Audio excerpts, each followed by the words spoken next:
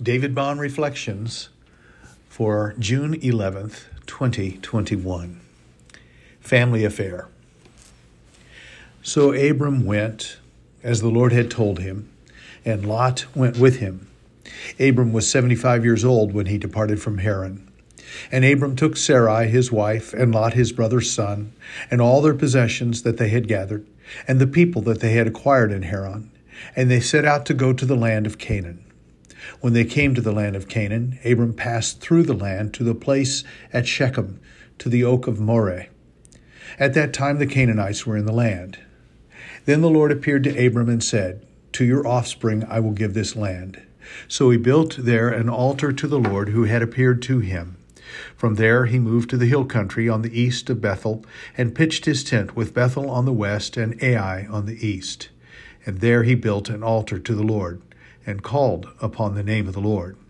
And Abram journeyed on, still going toward the Negev.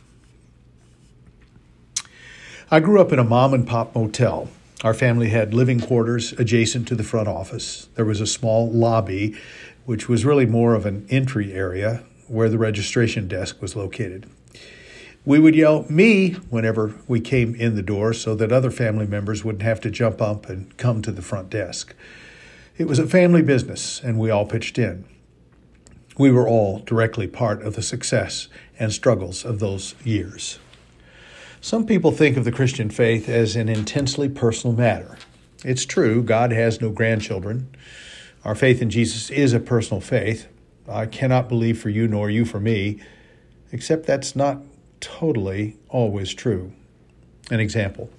Years ago, I was providing pastoral counseling to a member of the church I served at the time.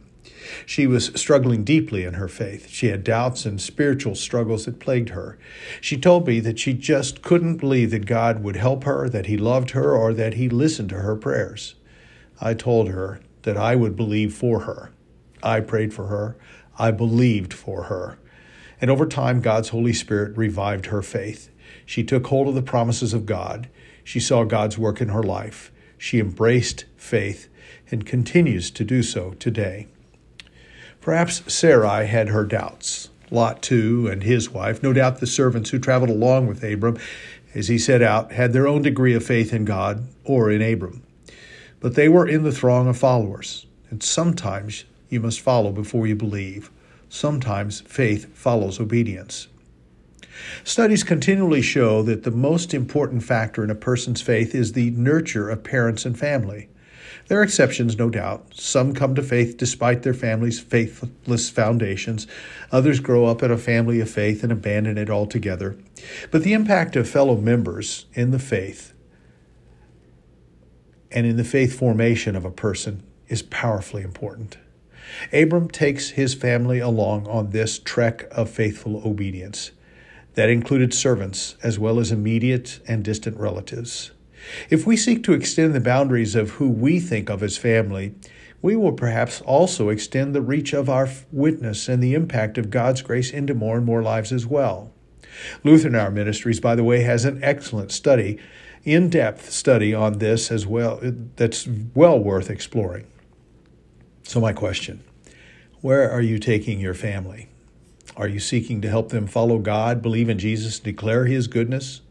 Whom do you need to thank within the family of which you are a part for the influence and the bolstering of your faith?